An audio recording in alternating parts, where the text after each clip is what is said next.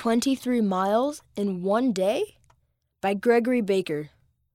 By the time the lightning had struck, we were glad we had been prompted to keep hiking.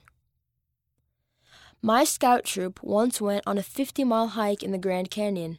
At the time, I was the Deacon's Quorum president and scout patrol leader. We planned and prepared for a year, making sure that we wouldn't have any problems. On the second day, we started hiking and got to our stopping point early. At that time, I got a very strong feeling that we needed to keep moving instead of making camp, and the group followed my lead.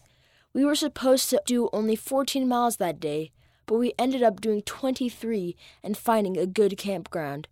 When we finally stopped, everyone was upset, but I knew it was right.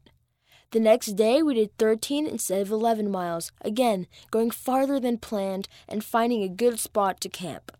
Hopeful to finish early because we were ahead, we got up the next day. It was lightly drizzling, but we kept going. It started raining harder and harder, but we just kept going. Then my leaders said there were going to be flash floods and we needed to find shelter ASAP.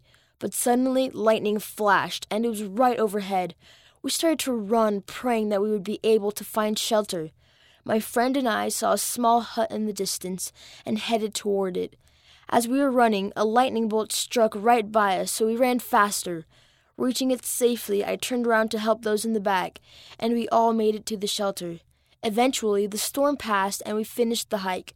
I'm so grateful for the Spirit prompting me to continue on the hike longer than we'd planned, because by being closer to the end, we were able to find shelter. The author lives in Arizona, USA.